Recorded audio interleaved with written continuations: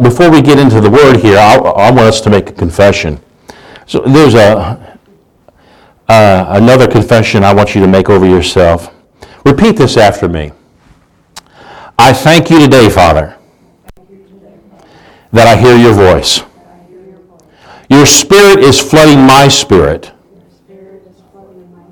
with light so that I am understanding your call and plan for my life today. I am seeing by your Spirit within me today the riches of the inheritance that I have in you. Understanding is coming to me today to know the unlimited and surpassing greatness of your power that is being demonstrated in my life today. By your Spirit within me, I am being filled with deep and clear knowledge of your plan with wisdom and spiritual understanding. In Jesus' name. Hallelujah. Hallelujah. Glory to God. And my prayer, in my prayer time this morning, I was just praying. I said, Father, just let them get what you're saying today. Let them get everything that you're saying today.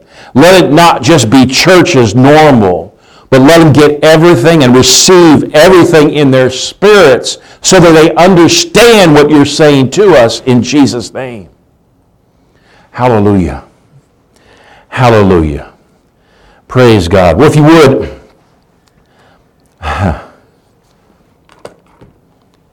open your Bibles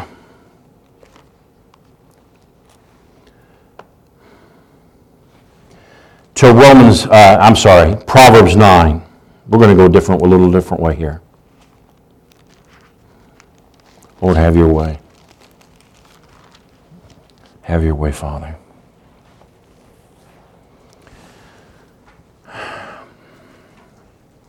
The devil wants to move you, wants to shake you to the very core. That's his goal. He doesn't stop. He never stops. That's what he does. Years ago, there was a movie that came out. And most of you have probably seen it. It's called The Terminator with Arnold Schwarzenegger.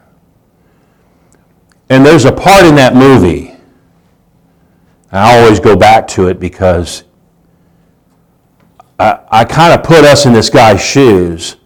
He's trying to tell the people of that day that this cyborg is coming. And he's in this police station and he's trying to tell them about this guy that he's just going to kill. And they're just very nonchalant about it, like, oh yeah, right, sure. And he says, don't you understand? That's all this thing does. He just kills. He kills and he'll kill again. That's all he does. Can't I get it through your heads? And so I kind of relate to him in us preaching the gospel to get people to understand how Satan is, because he's a thief. He comes to steal, kill, and destroy. That's what he does.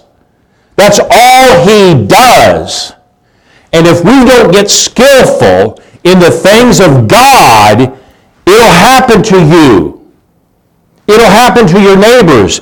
It'll happen to your children. It'll happen to your grandchildren. It'll happen to your great-grandchildren. So now is the time to start to get skillful. And I'm not saying you haven't been working on it. I'm saying keep focused. Stay skillful. Tune up, because the devil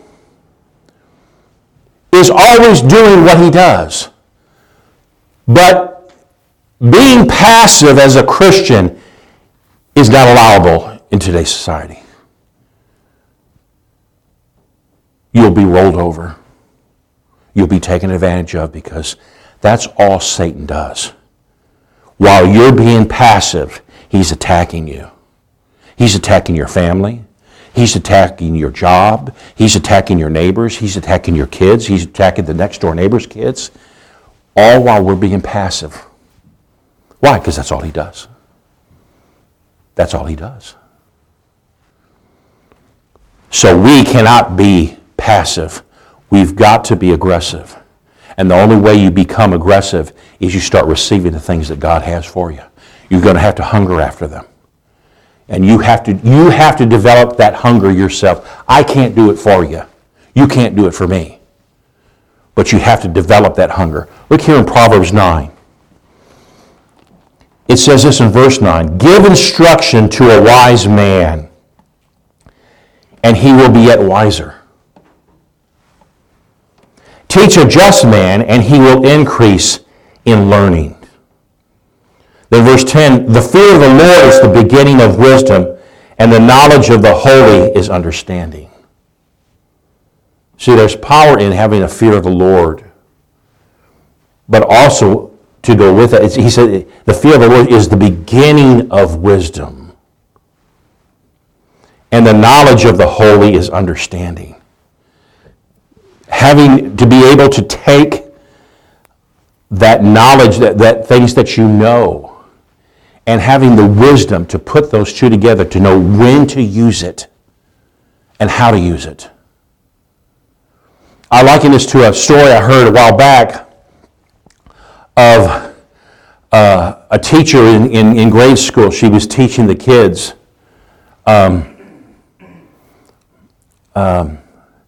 their counting. These are just little guys. You know, I guess first grade, second grade, something like that. And she said, today we're going to stand up and we're going to count to 100. And she started at the front of the class. And each child stood up and counted 1, 2, 3, 4, 5, 6, 7, 8, 9, 10. And they just went on to 100. Then we sit down, the next one did the same thing. Then it got about halfway back and this little boy stands up. And he goes, A, B, C, D, E, F, G, H, I, J, K, L, M, N, O, P.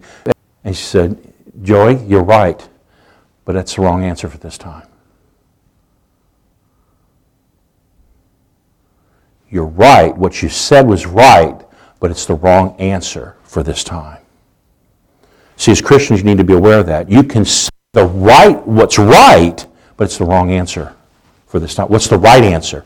What you're being attacked with. What you're being attacked with. You just can't take the things of God and take a word of God, and you're being attacked, say, in your health. You say, my God will supply all my needs according to his riches. Okay? That's more attached to finances than it is health. You know, what you said was right. It's the wrong answer for this time. You need the right answer. And that's what he's talking about here. Give instruction to a wise man, he'll be wiser. Right? Teach a just man, and he'll increase in learning. He's talking about increase. Let's go to another one. In 1 Thessalonians, look at this scripture here. 1 Thessalonians, Paul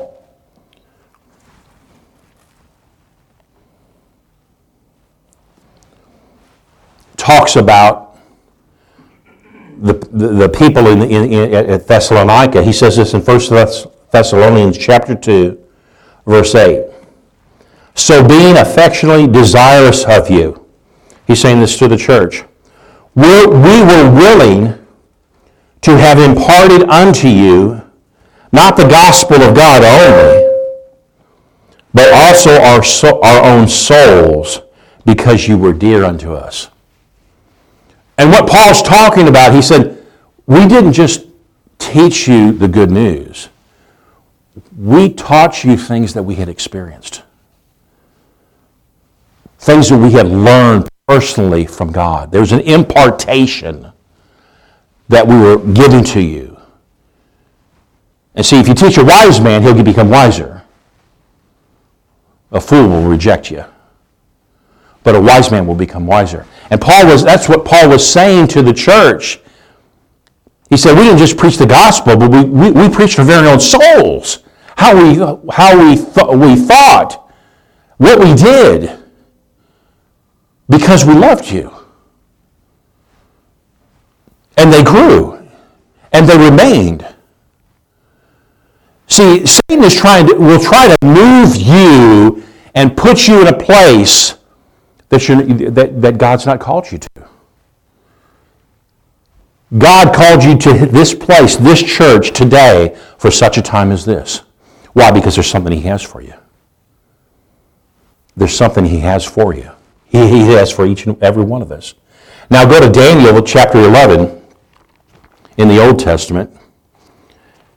And this is pretty powerful here because it's a prophecy that Daniel speaks concerning the last days, but it was also concerning those days.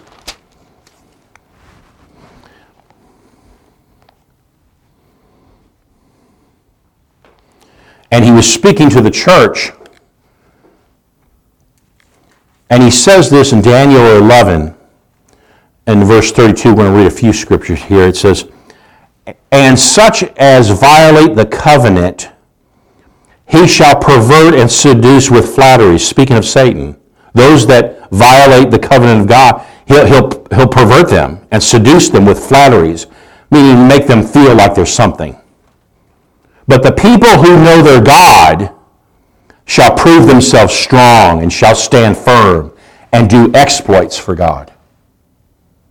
These are people that are learning and growing and understand some things about God and how God operates through people. Verse 33, "And they who are wise and understand among the people shall instruct many and make them understand. Though some of them and their followers shall fall by the sword and flame, by captivity and plunder for many days. Now when they fall, they shall receive a little help. Many shall join themselves to them with flatteries and hypocrisies. And some of those who are wise, prudent, and understanding shall be weakened and fall. Thus then the insincere among the people will lose courage and become deserters. It will be a test to refine, to purify, and to make those among God's people white, even to the time of the end, because it is yet for the time God has appointed." So we see that those that listen, that understand, and we take ourselves back to what Jesus said. He said, "Seek ye first the kingdom of heaven and His righteousness, and all these other things will be added to you." Find out how heaven operates, and operate by it. Then everything else will be added unto you. So Daniel is prophesying, he's saying that there's coming a time, those that will listen to God, they'll instruct people. But even though they instruct these people, some of them aren't going to listen, and they'll fall by the sword. They'll lose their lives. He's not talking about unsaved people.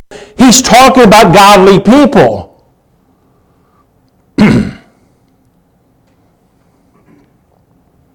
But those that will listen and will receive will grow strong. They'll do exploits. There'll be signs. There'll be wonders that are going on with them. It doesn't say the pastors. He said the people. It's not just the shepherds, but see, the shepherds are a divine influence. Because if you go back into Ephesians, it talks about the fivefold ministry, how God gave gifts unto men. Apostles, prophets, not all of them. It says some apostles, some prophets, not all. Some pastors, not all. Some teachers, not all. Some evangelists, not all. You know, not everybody that calls himself an apostle is an apostle. Not everybody that calls himself an evangelist is an evangelist. you could ask probably 20 people, tell me what an evangelist is, and probably get 20 different answers, and probably most of them be wrong. An evangelist, a New Testament evangelist, one of the key marks of that is not just that they win people to the Lord. They have signs and wonders following them. Miracles follow their ministry. That's the mark of a true New Testament evangelist. Now, a lot of these others that they go out there and they win people to the Lord, and they get a lot of people born again, all right, they're exalters. And they're winning people to the Lord. I'm not saying they're not of God, but they're not true evangelists, even though they may call themselves evangelists. All right? So you have to understand what Paul was saying there. But it says he gave gifts unto men for the perfecting of the saints. Or a better way to say it is for the maturing or the growing up of the saints. Who are the saints? You're the saints. You're the saints. If you're born again, you are a saint. You're not going to be called a saint because of how great you do here on earth, and somebody's going to vote you in. No. That's religion. If you're a born again Christian, you're a saint. So God gave gifts unto men for the growing up of the saints. Now go with me to Romans chapter 1. Romans 1.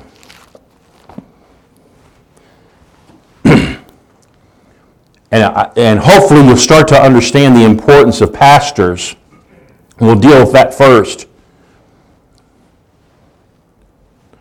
Why and how God calls you into a place. And places are important to God. They're very important. Jacob was in a place, and he had this vision. And in the vision, a ladder opened up, and he saw angels going up and coming down, ascending and descending. And he said to himself, surely God was in this place, and I didn't know it. And that's the case with a lot of churches. A lot of people leave places, and they think God's not in it, but he was there the whole time because they didn't recognize it. But Paul says this to the church of Rome in verse 1. He says, "For I long to see you, that I may impart unto you some spiritual gift, to the end that you may be established." Now that word spiritual gift, it's really a spiritual endowment. And he's talking about imparting something to you, to us, to this church at Rome, a spiritual endowment that would enable them to make it to the very end. And after doing some research about this word endowment is a very old word that actually is biblical basis, roots. It came out of there. There was a time in Rome where there was a group of young people, and they were actors and actresses that were around doing plays. And it was a large troupe. And after a while, their finances had dwindled to the point they could no longer do what they did, and they were going to have to stop touring in that area, or area period. And one day, a rich person in Rome came and gave them finances that basically would never end. And so they came up with this word, an endowment. That's where the word originates from. This benevolent offering from this rich ruler giving to this troop enabled them not only to do and to continue to do what they were doing, to do it at a higher level than what they were doing. And no end would be in sight Before that time, they wondered every time they went out, is this the last time? But when this man stepped forward and gave to them that finances, they had to come up with a word in that day. They didn't have a word for it. And so they came up with this word endowment. And that's what Paul's talking about. He says to the church at Rome, he said, I long to see you that I may impart unto you a spiritual endowment. One that's not just going to satisfy you, but it's going to take you to the next level, to the level you never even thought about. An impartation. And then he says this, he says that to the end you may be established. And in other words, what he was saying that not only will this help provide for you at a higher level, it's going to take you all the way to the end. The end of what? The end of what you're believing God for, the end of your life.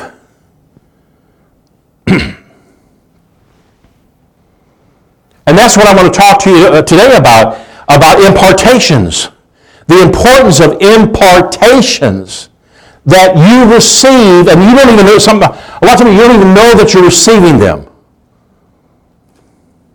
Because we can get so familiar with our lives that we forget that God's getting something to you that's going to take you to the very end of your life. And if you see it that way, you can grab a hold of it. But if you don't see it, that God's trying to get you something to take you to the very end, it's not going to do you any good because you can't apply your faith to it. And you'll just be passive. And we've already talked about what will happen when you're passive. The devil will eat your lunch because that's all he does. He's just waiting and doing and fighting and coming back and coming back and coming back and coming back. So you see, you can't be passive. And that's what Paul was trying to get across to these people. He said, I want to impart to you an endowment that's going to take you to the very end. And not just take you there, but take you up to such a level that others will look at you and say, how in the world are you able to do that? About the church worldwide, especially in this country. You see discouraged people, broke, sick, weak. That's not God's church. That's not God's doing. Now, God loves us. He wants to help us, but we've rejected Him. We've become passive. We've become weak. We don't know the things of the Word of God. We've listened to pastors that aren't pastors. We've listened to apostles that aren't apostles. It said He gave some, not all. We've listened to hirelings. And what's a hireling? A hireling is somebody that the only reason why they're in it they're just in it for the money. That's what they're in it for. They're in it for the money. So if you're wondering about me, that's one of the reasons why I'm here. I can tell you right now, I haven't received a paycheck from this church in years. In years. There was a time where I could afford to take, and we took $400 a month for maybe, 5 months. I'm not a hireling. I had a local church came to me and said, we'd like you to be our pastor. We've got about 30 or 40 people, mostly older people, and we need a pastor. If you just say yes, we'll get you in. Now, you know that's tempting. I'm looking at a church of about like this. A church over here is 30, 40 people. And I didn't even ask. They probably would give me a salary of something. Maybe not much, but something. I asked the Lord, I said, Lord, is that what you want with me? He said, did I tell you to go there? I said, no, I don't have any witness in my spirit to go there. He said, then don't go. I said, well, that's what I thought, but I just want to ask. So I told him no.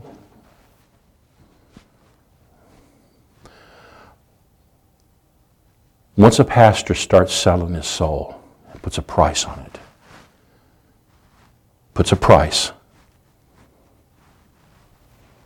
he'll start bowing to it every time. The price will come a little bit more the next time, a little bit more. And I've seen pastors around here leave for more money, leave churches for more money. And I've heard they've told me that.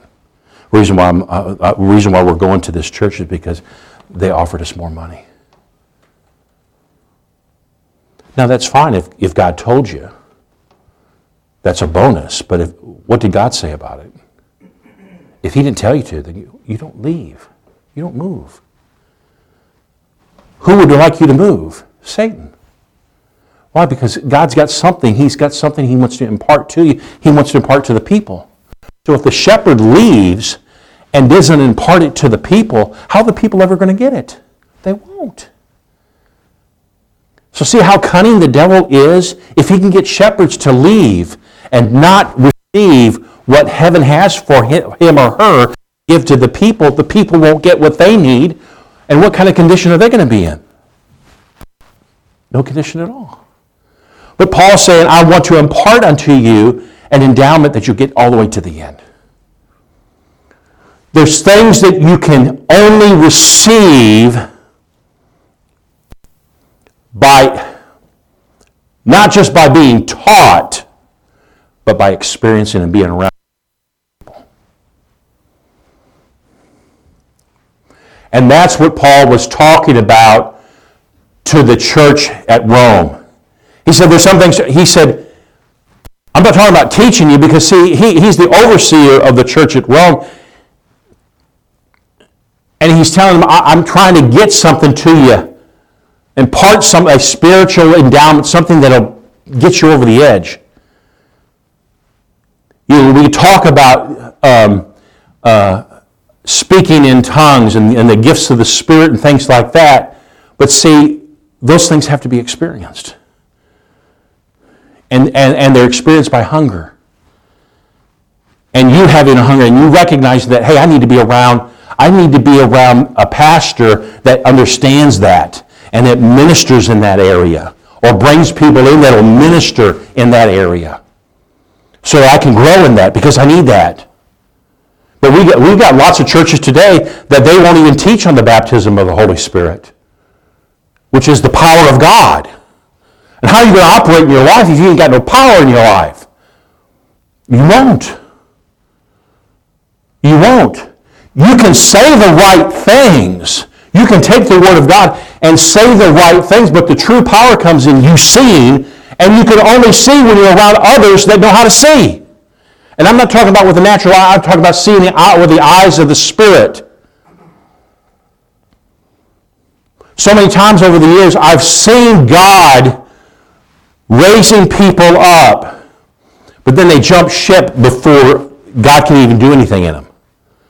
And they jump ship simply because the devil was able to dissuade them, move in their lives, and get them focusing on the things that they shouldn't be focused on. Now go with me here in 1 Corinthians chapter 2. 1 Corinthians chapter 2. Paul's talking about this.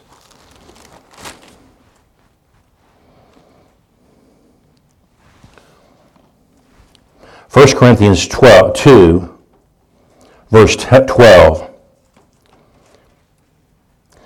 He says this, he says, now, we have received not the Spirit of the world, but the Spirit which is of God, that we might know the things that are freely given to us of God.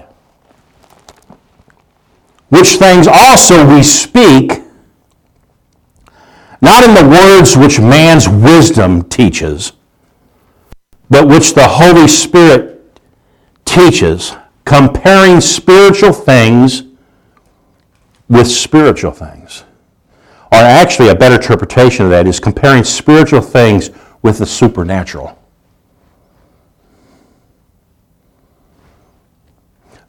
In verse 14, he says this, "But the natural man, or the fleshly man, receives not the things of the Spirit of God, for they are foolishness unto him. Neither can he know them, because they are spiritually discerned." And what you have is you have a lot of fleshly Christians that the things of God they look at as it's foolishness. Don't tell me that you believe in that stuff.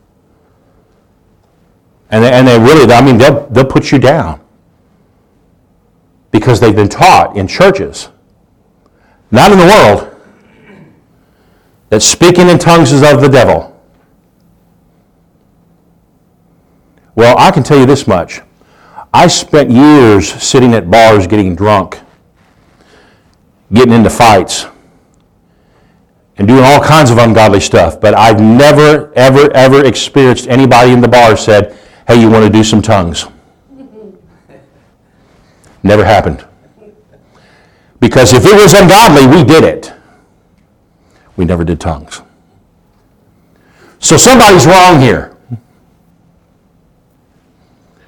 Either tongues is not of the devil and it's really of God, or these people that are confused about the Holy Spirit, they're fleshly Christians. I believe they're fleshly Christians. Because the things of the Spirit are spiritually discerned. Because a spiritual person will compare spiritual things to the supernatural. They have an understanding. Where'd they get that understanding? They didn't get it because they read it. Although faith comes by hearing, and hearing by the Word of God, there's some things you'll only get through impartations. Now, John Wesley, years ago, the founder of the Methodist Church, he said this. He said, impartations come three different ways. One through the reading of the Word, one through the laying on of hands, and then the third way is through casual conversation or intimate conversation with a shepherd or with a minister of the gospel. And I've learned over 20 years now walking with the Lord, 15 in ministry, how true that statement really is.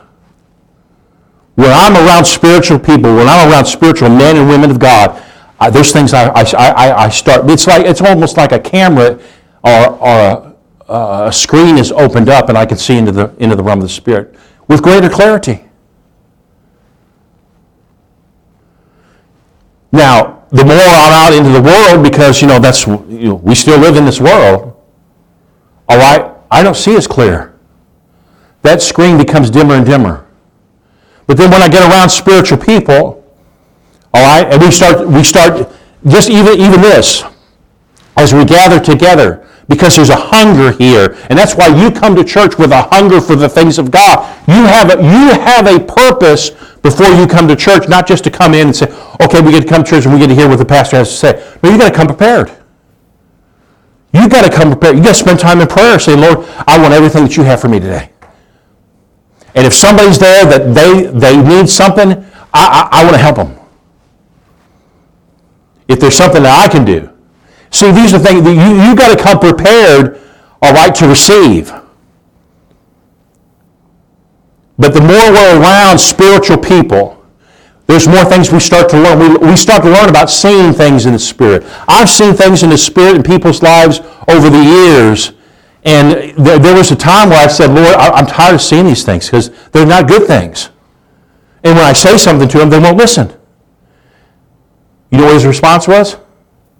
Now you know how I feel. How do I respond to that?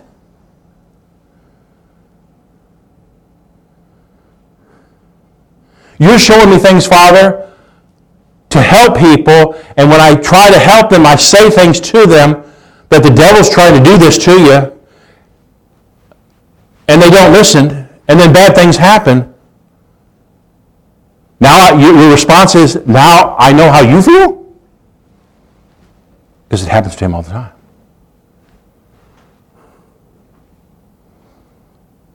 I remember there was a couple here just a few years ago, and the devil was trying to shake them. Maybe they were coming up with just goofy stuff, just really goofy stuff. And I remember saying to him, I said, listen, I'm going to tell you one thing right now. The devil is after you, and he's after your family. And I put a heavy emphasis on your family. That's what he's after. He's after your kids.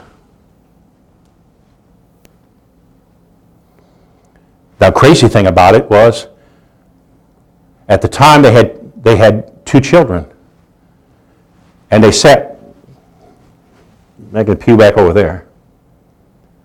I stood them up and I said, the Lord says, this time next year you'll have another baby. And the wife looked at me like, oh, no, we're not. Oh, no, we ain't. And that time next year they had a baby. So they go through all this stuff, and I said to them, I said, listen, he's after you, he's after your family. Now, I can only tell you what God tells me. I don't see everything. The Bible says we prophesy in part. I didn't understand all of that. It could kind of obvious. I mean, yeah, sure he is. But see, God was saying something more specific. Because recently she got pregnant and she lost the baby. And the Lord said, I tried to tell him. Through you, he's after you.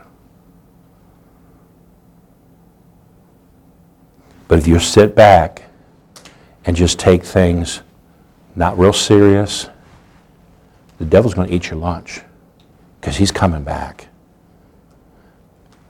See, you can't be, once you learn knowledge, once you have understanding of the things of God, you can't draw back from it. Let's look at that scripture. Getting to what I thought I was getting to today, but that's okay. Hebrews chapter 10.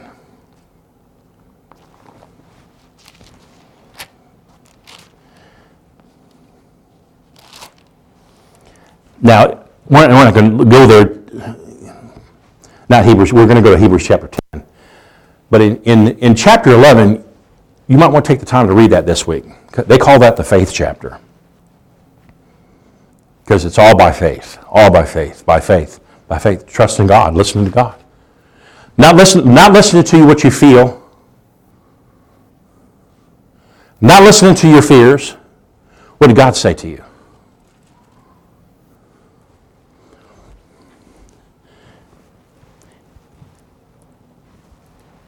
It says, in Hebrews 11, it says, now faith comes by hearing, hearing by the word of God. Yes, it does. Faith comes by hearing, and hearing by the word of God.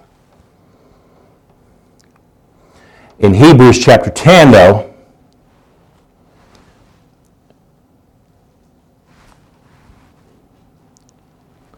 it says this, in verse 38, now the just shall live by faith. But if any man draw back, my soul shall have no pleasure in him. Verse 39, but we are not of them who draw back unto perdition or destruction, but we are of them believe to the saving of the soul. Now it's very important here that you see this in verse 38. It says, now the just shall live by faith.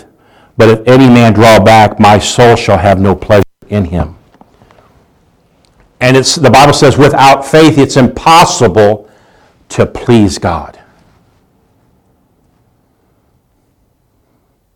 Without faith, it's impossible to please God. But if I draw back, his soul is not going to have any pleasure in me.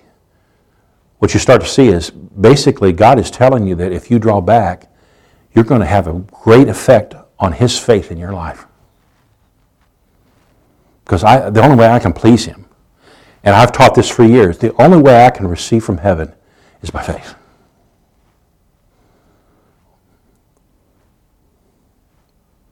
That's the only way I'm going to receive from the Father is by faith.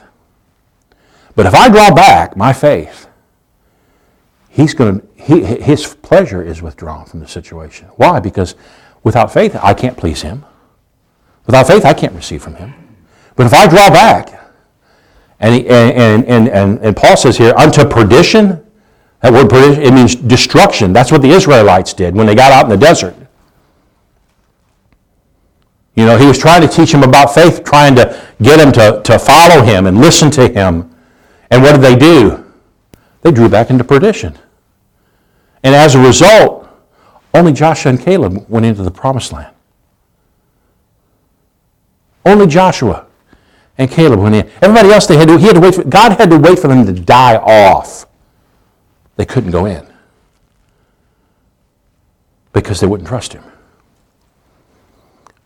So He says here, we're not going to be like those that draw back into perdition.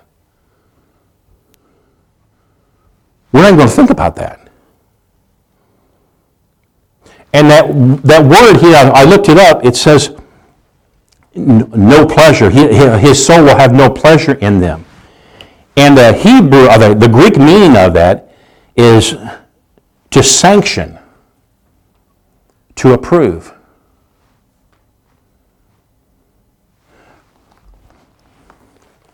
Well, you know, to be sanctioned by God is everything.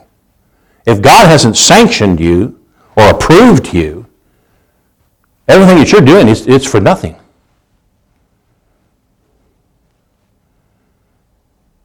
Think about it in these terms. When NASCAR has a race, okay, and they do like the Daytona 500.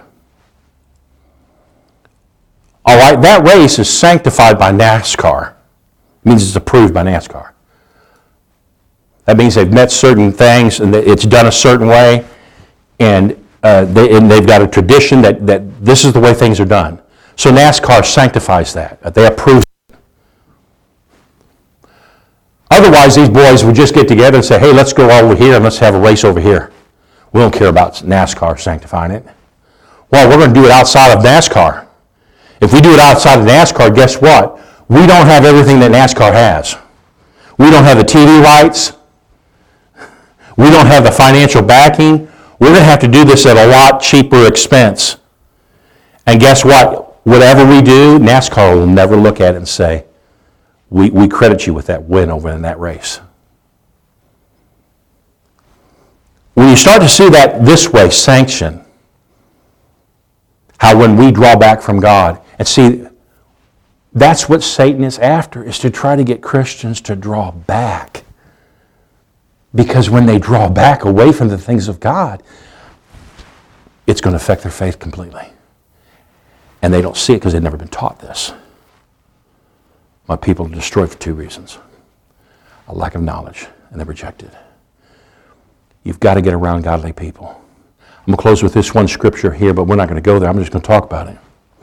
There's a scripture in Luke where Jesus comes to the disciples, because we're going to take communion. He comes to the disciples and he says,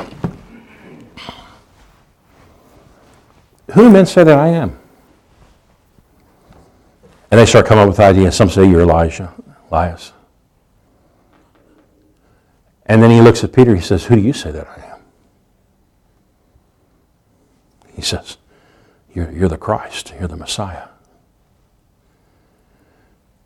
And Jesus looks at Peter and he says, Pete, flesh and blood did not reveal that to you. But my Father who is in heaven, He's the one that revealed that to you. Now ask yourself this question. How did Peter get that revelation from the Father in heaven? He got it because he was around Jesus. And he saw how Jesus got revelation from the Father in heaven. And there was an impartation that Peter received from Jesus. And Jesus said, My Father who is in heaven revealed that to you.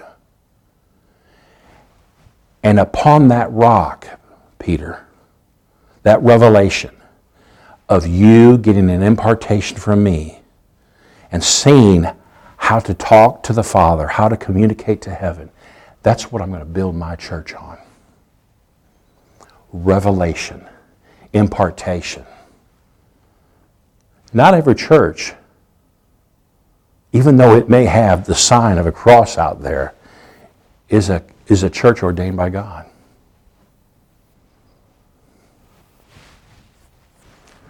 I hate to be the bearer of bad news, but that's the truth. You've got a lot of people sitting in churches that God never ordained them. And the people will flock to them. They'll flock to them. Why? Because everybody else goes there. I've said this for years. If I go downtown Boonville and I stand on a street corner and I've got 50 other people standing on the other street corner and a car stops up and rolls down their both windows and says out loud to both of us on both sides of the street, "Which way's Evansville?" And I stand there and I go, "It's that way." And those 50 people say, "No, it's that way." Who are they going to listen to? They'll listen to the 50 people. Even though we know Evansville's that way. I'm saying it because people are like that. Flesh is like that. Numbers put pressure on you. Well, everybody else is doing it. I should be doing it too. Nobody's doing this. Maybe that's not the thing to do. Maybe that's what God's in. You miss God. But you didn't just miss God. Your family missed God. And your family didn't just miss God because now the next generation's missing Him. And the next, and the next, and the next, because you all was having church, but you weren't really having church. There's another incident. Jesus said, "Unless you drink of my blood and eat of my flesh, you have no part in me." Remember that? He says that to the disciples. And the disciples look at him and they say, "Master, that's a hard thing. Eat of your flesh and drink of your blood." So he's talking about spiritual things. And it said they turned away from him and walked with him no more. No more. They walked away. And he looked at Peter and said, "We can do Pete." Peter said, where am I going to go? You're the truth. There's not another truth in town. You're the only one. But it says they walked with him no more.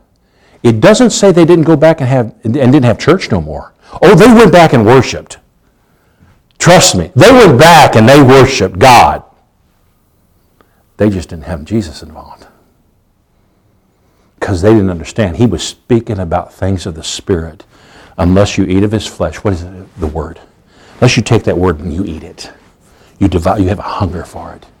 Unless you take that blood and you drink of it. You drink of it spiritually.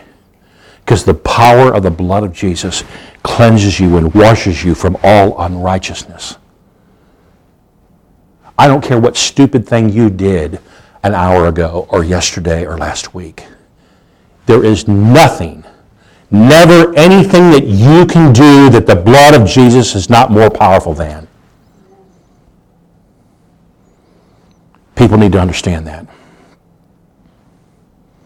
That's why Satan is trying to get to you. He's trying to get to people to shake them, to move them. And you will have to have a hunger for the things of God and draw near to the men and women of God. Listen to what your pastors are saying. And I know I'm the pastor. But see, if I was at another church, I'd be saying the same thing. Listen to your shepherd. There's a reason why God speaks to him or speaks to her. He says things to them that He won't say to you for various different reasons. It's not that He won't say it. Maybe He's tried to say it to you, but you weren't listening. Now he's got to speak to the shepherd. One more. You got time for one more? We'll do communion. I remember. Go ahead and get your cups ready. I remember years ago, down in Atlanta, Georgia. I used to say this a lot. I don't say it anymore. The Lord said, you need to talk about that. Years ago, there was a pastor, well, he's still there, down in Georgia. Got a large church. And one day he got up in service and he said, listen, you people that keep leaving early at the end of service, he said, you need to stick around. Quit leaving early. You don't need to beat the Baptist to the buffet. There'll still be food there. And the next week he said it again, but he said it with a little bit more strong. The third week he said it again, but a little bit more stronger. He said, please, just stay here. The fourth week, again, a little stronger.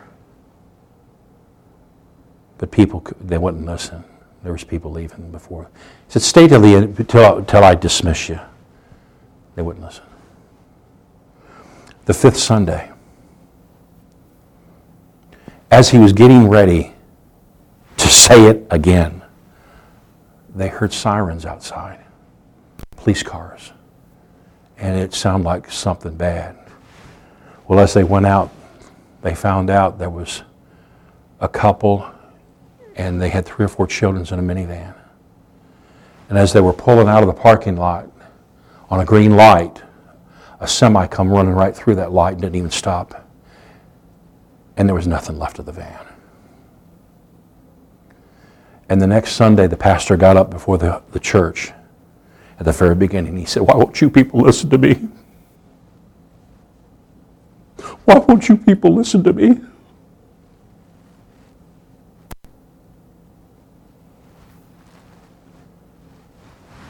I'll never forget that.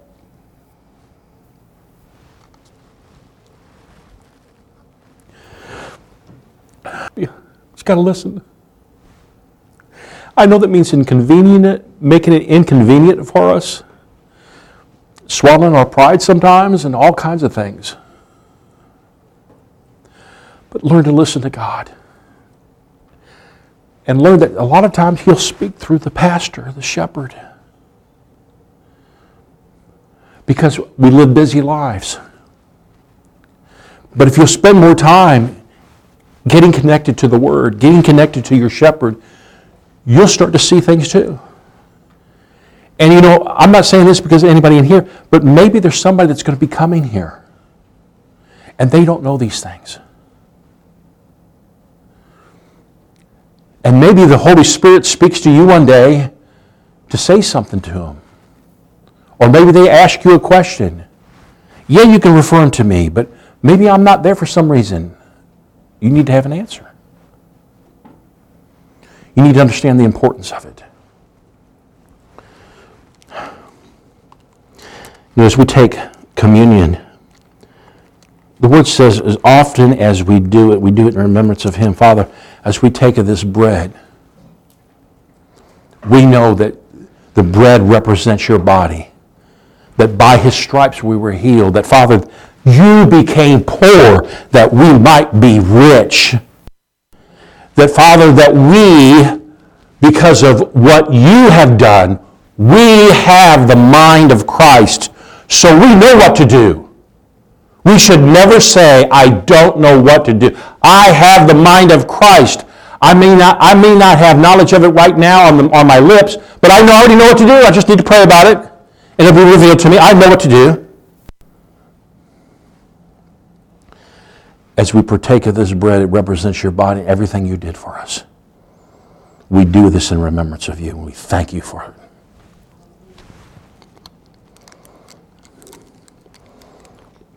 Then the juice that represents the blood, the precious blood of Jesus that washes us and cleanses us from all unrighteousness. That, Father in heaven, when you look upon me, when you look upon the congregation, you don't see our past. because you said their sins and their iniquities I will remember no more because of the blood of the Lamb. We do this in remembrance of you. And the word says, let the redeemed say so. Amen. Amen. Did you get something today? Hallelujah. Thank you, Father. Thank you, Lord. Glory to God. Well, Father, I call these people the head, not the tail, above, not beneath. Everything they put their hands to will prosper in the name of Jesus. And Father, that they have the mind of Christ. They walk in divine health all the days of their lives. In Jesus' name, amen and amen. Hallelujah.